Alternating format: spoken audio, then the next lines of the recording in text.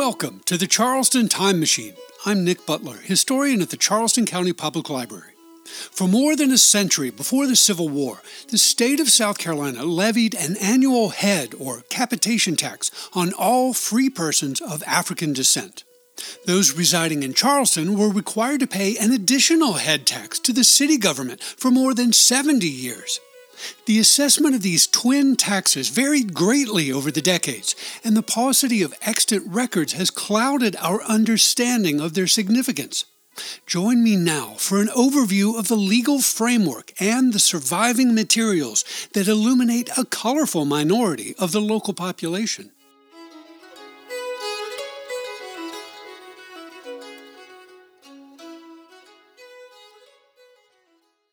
Taxation, past or present, might not seem like an exciting topic of conversation, but the subject of this program is a curious phenomenon that was once an important aspect of life in the Charleston area. Tracing the history of the capitation tax is like following a trail of breadcrumbs that leads us to a better understanding of a small but very significant class of people that once inhabited this community. If you're interested in understanding the layers of society in early South Carolina in general, and Charleston in particular, the story of the capitation tax is essential reading. South Carolina's early tax laws were similar to those in force today.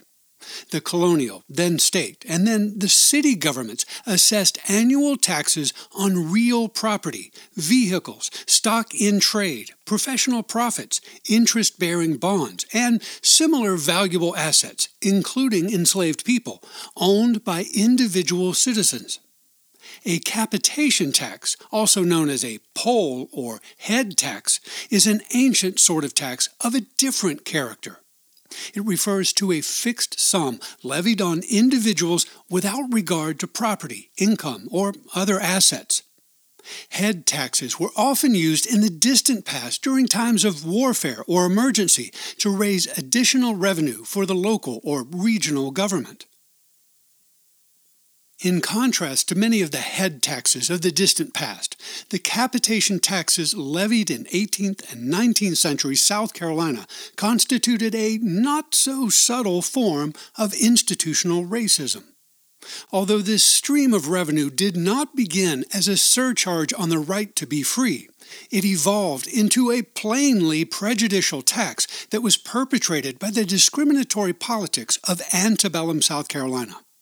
Let's begin our investigation by clarifying the racial language at the heart of this topic. The surviving records of 18th and 19th century South Carolina use a variety of terms to describe the population in question. Persons who appeared to be of pure African descent were called Negroes, while those of mixed African and European ancestry were called mulattoes. Early South Carolinians used the Spanish word mestizo to describe persons of mixed African and Native American ancestry, although the term is frequently spelled mustizo or musty in surviving records. When such people gained their freedom from slavery through a variety of means, the law described them respectively as free Negroes, free mulattoes, and free mestizos. South Carolinians of the late 1700s began using the phrase free people of color as a sort of catch-all term for non-white folks who were not enslaved. Some legal scholars of the 19th century objected to the popular phrase free persons of color, however, on the grounds that persons described as Negroes were technically black rather than colored. Similarly, a number of 20th century scholars have deployed the term free blacks to describe this diverse population of Negroes, mulattoes, and mestizos, although the majority of those people in the 18th and 19th centuries would have argued that they were colored rather than black. For the sake of brevity and to avoid confusion and controversy, I prefer to use the phrase free persons of color rather than free blacks as an umbrella term to describe the free, non-white people of early South Carolina. South Carolina's first capitation tax emerged from a debate within the provincial government about the contents of the annual tax bill in the spring of 1756. In mid-February of that year, the white slaveholding members of the Commons House of Assembly resolved, quote, that a poll tax be imposed on all such free Negroes, mulattoes, and mestizos in this province as have no property, end quote. This suggestion was prompted by the observation that such people were generally very poor and therefore not encumbered by taxes levied on valuable assets. The resulting tax law, ratified in July of 1756, imposed a new tax of 25 shillings on, quote, all free Negroes, mulattoes, and mestizos who do not pay any other part of the taxes imposed by this act, end quote. The capitation tax introduced by South Carolina's provincial government in 1756 continued and evolved in subsequent years. It applied to free people of color, including both men and women, residing in the dense confines of urban Charleston and the most isolated and rural areas of the Lowcountry, Midlands, and Upstate. The collection of this head tax, like other taxes across South Carolina, lapsed during the years 1775 and 1776 as the existing colonial government morphed into a revolutionary and then sovereign government. The newly organized state government resumed the practice of levying annual taxes in January of 1777, but the collection of the capitation tax and other taxes again ceased during the British occupation of Charleston from the 12th of May 1780 to the 14th of December 1782. Following the reorganization of the South Carolina General Assembly in the spring of 1783, the legislature resumed the annual assessment of capitation and other taxes across the state. During the post-war reconstruction of South Carolina's infrastructure, some members of the General Assembly noted that many poor white males across the state also lived below the tax threshold that was based on property ownership. To extract a minimum tax contribution from that population in 1786 and 1787, the state legislature imposed a similar capitation tax on free white males, not females, aged 21 to 50 years of age, who pay no other part of the taxes imposed by the state. The sum levied on poor white men was nearly commensurate with that assessed on free persons of color, but it did not last. The General Assembly discontinued the white male capitation tax in the annual revenue bill of 1788. That same law extended the state's capitation tax to include all free persons of color, including men and women, regardless of whether or not they paid any other state taxes on real estate, slaves, vehicles, or other assets. From that point forward, South Carolina's capitation tax continued as a residual burden levied annually on a poor minority and perpetuated by racial prejudice. The people liable by law to pay the tax did not enjoy the right of suffrage and therefore lacked the ability to elect representatives to voice their opinions within the sphere of government. It was, in fact, a form of taxation without representation, levied and collected by veterans of the American Revolution. If free persons of color happened to own property or assets that were also liable to taxation, they probably paid a greater tax in proportion to their income than their white neighbors. Despite such inequities, South Carolina's capitation tax survived well into the 19th century. By the end of the 1780s, the free black and colored residents of urban Charleston witnessed a significant increase in their annual taxes. The city of Charleston was incorporated in August of 1783, but the new city council did not begin taxing free non-white residents for several years. The city introduced its own capitation tax in either 1789 or 1790. The complete lack of extant municipal records from that era renders it impossible to determine the precise date. Like the early state law, Charleston's municipal capitation tax initially applied only to free persons of color who paid no other form of city tax. Beginning with the tax ordinance of 1798, however, City Council followed the state's example and required all such free persons to pay the head tax.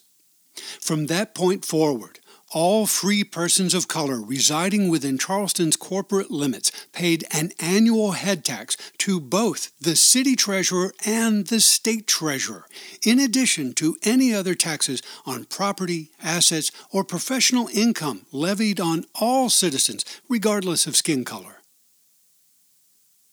The annual capitation taxes imposed by the City of Charleston and the state of South Carolina evolved over the decades and continued into the period of the American Civil War. Charleston City Council ratified its final capitation tax in February of 1864 and required free persons of color to render their respective payments in June of that year. Similarly, the South Carolina General Assembly's final capitation tax, ratified in December 1864, directed free persons of color across the state to render their payments during the month of April 1865. Owing to the collapse of the Confederate government and the demise of the institution of slavery that spring, however, the tax was not collected. Over the past few weeks, I've scoured several hundred pages of boring tax legislation in an effort to assemble this overview of the capitation tax. Some of the details found within those pages is rather interesting, while much of it is repetitive and occasionally convoluted. In the interest of time, I'd like to continue by addressing some of the most salient features of the evolving tax code. Ages of tax liability.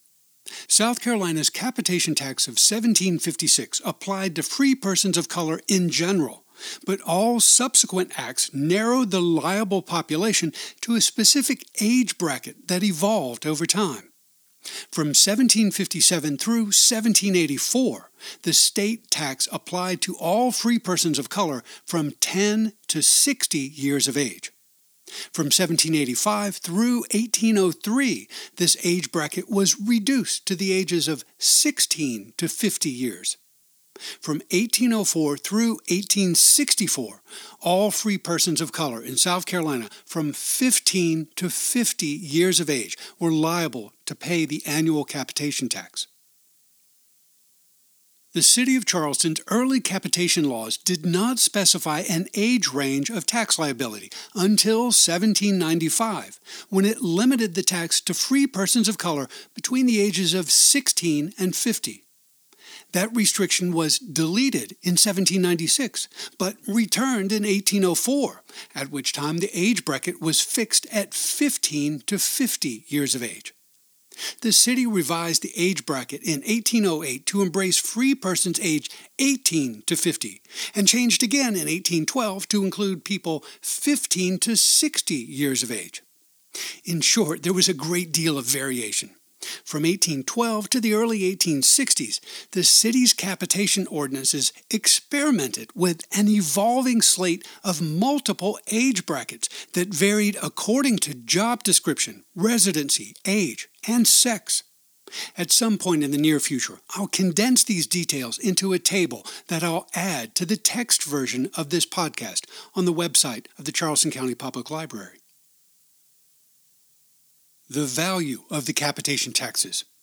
The initial capitation tax of 1756 assessed the sum of 25 shillings, South Carolina currency, on all free persons of color within the colony. The amount of the state tax varied greatly in every subsequent year through 1794, but was always rendered in shillings and pence in the British fashion. The state government switched to the new national currency in 1795, and that year assessed a capitation tax of $2 on free persons of color.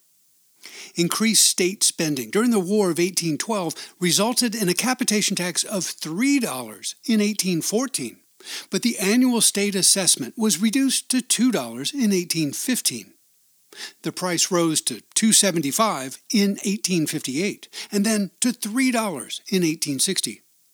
Switching to Confederate currency during the Civil War, the state capitation tax of 1863 increased to $6.75 and then to $10 in 1864. Tracking the value of the annual capitation taxes assessed by the City of Charleston is much more difficult than that of the state tax. Like the state capitation tax, the municipal version was a flat sum rendered in shillings and pence that varied greatly through the year 1795. The city began requiring tax payments in United States currency in 1796, but the rate of city assessment did not stabilize like the state tax. Beginning in 1798, the city began applying different tax rates to different subsets of the target population based on an evolving system of age brackets. The details of this evolution are simply too tedious and confusing for words, so I'm planning to create a table to summarize the facts. Keep your eye on the text version of this podcast for the results. Exemptions from the capitation taxes.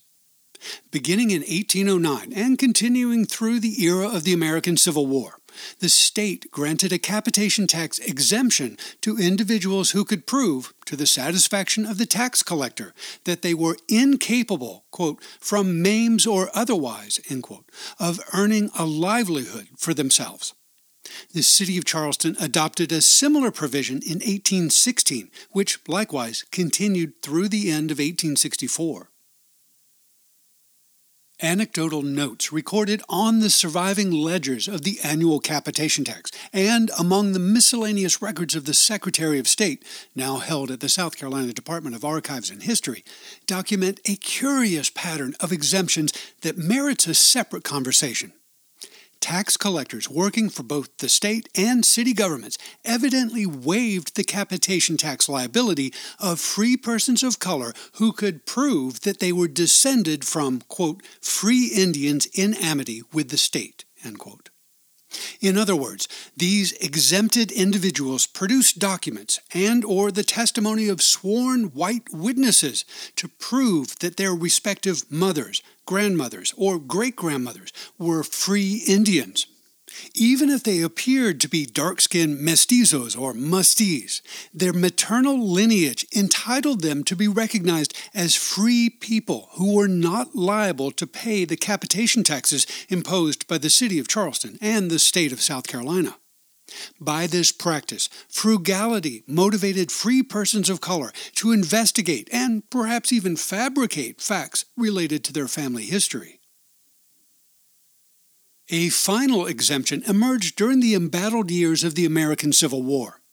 In the state tax bills of 1862, 63, and 64, the South Carolina General Assembly waived the collection of capitation tax from all free persons of color who participated in the state army or that of the Confederate States of America.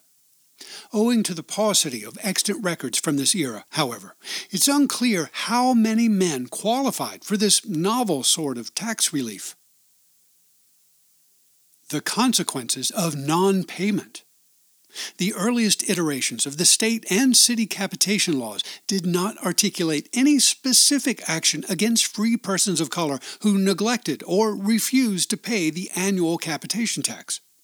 In general, the state and city governments followed the traditional legal protocol against defaulters. That is, the treasurer issued a writ of execution against the defaulter, which empowered the local sheriff to seize and sell at auction a portion of the defaulter's property in order to satisfy the tax debt. Because many free people of color were poor and owned little property, real or personal, however, the state and city governments eventually devised additional means of collecting the taxes in question. In this regard, the city of Charleston acted decades before the state followed suit. Beginning in 1799, failure to pay the city capitation tax could result in a brief period of incarceration. Should no property be found for the purpose of raising the said tax by traditional writ of execution, said the ordinance of March 1799, the city treasurer is hereby authorized to issue an execution against the body of such person or persons as neglect or refuse to pay the aforesaid tax. And every such person or persons shall be committed to the workhouse, there to continue for any time not exceeding 2 months, unless such tax with costs be sooner paid. In the tax ordinance of 1804 and subsequent years, the city reduced this period of incarceration to 1 month. Beginning in 1827 and continuing through the Civil War, the city tax ordinances specified that defaulters confined in the notorious workhouse would be, quote, placed on the treadmill, end quote, a grueling but non-violent form of punishment that sapped the subject's physical strength. As a corollary to this Charleston practice, it's worth noting that the City Tax Ordinance of 1799 introduced an additional obligation on free persons of color. Henceforth, they were required to register annually their name, place of abode, and occupation in a specific book at the treasurer's office. An 1804 revision also required them to list the names of their children, and in 1806 required them to state their age and the ages of their children. Failure to comply with such requirements in 1799 resulted in up to 3 weeks' incarceration at the workhouse.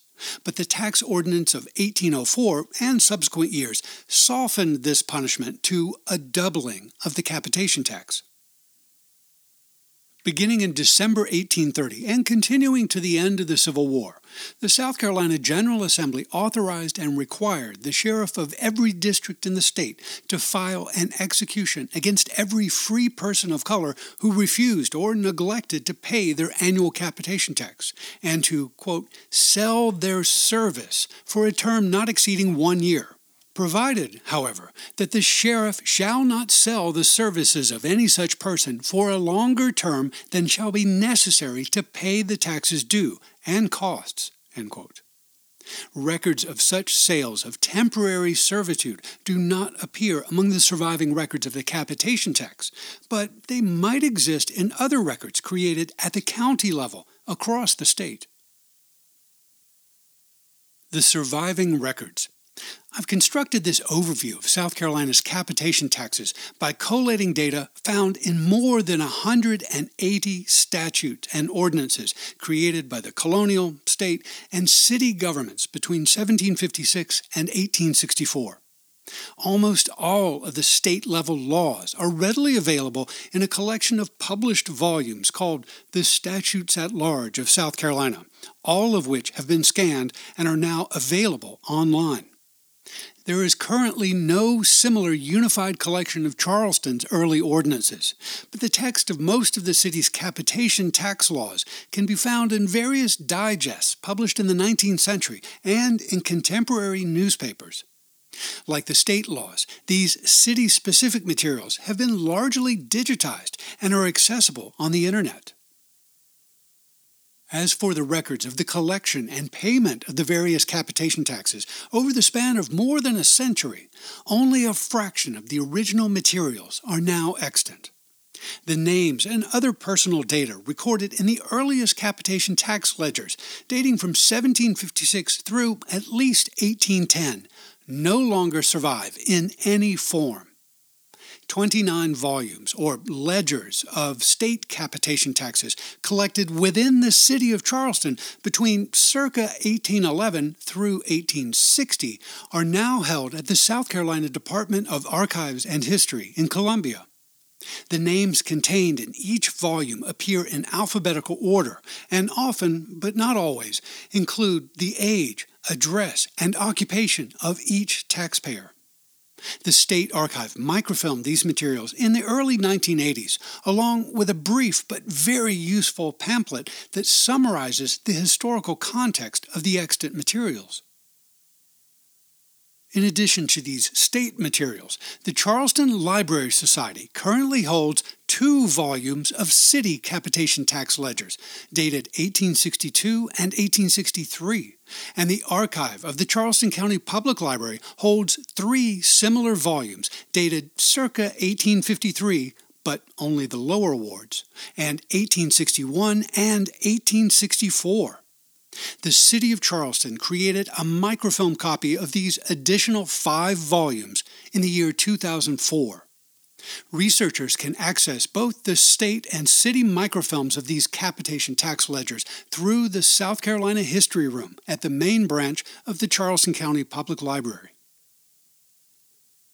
My goal in constructing this program was to provide an overview of a complex topic that has not yet received the level of attention that it deserves.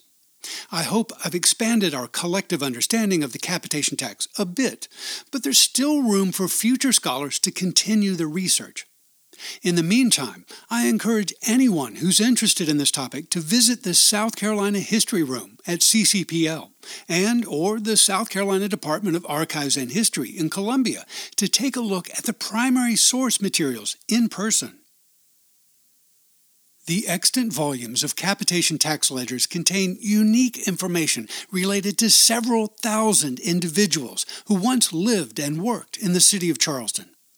This material represents a treasure trove of genealogical information and supplies social and political historians with valuable raw materials for studying the demographics of antebellum Charleston.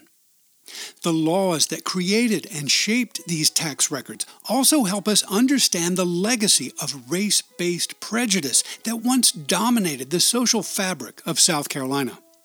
Pound for pound and page for page, I consider these venerable tax records to be among the most valuable relics of our community's past.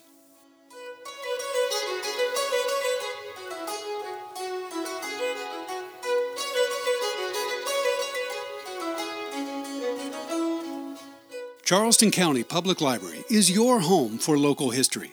To explore our resources and programs, and to read an illustrated transcript of this podcast, point your web browser to ccpl.org.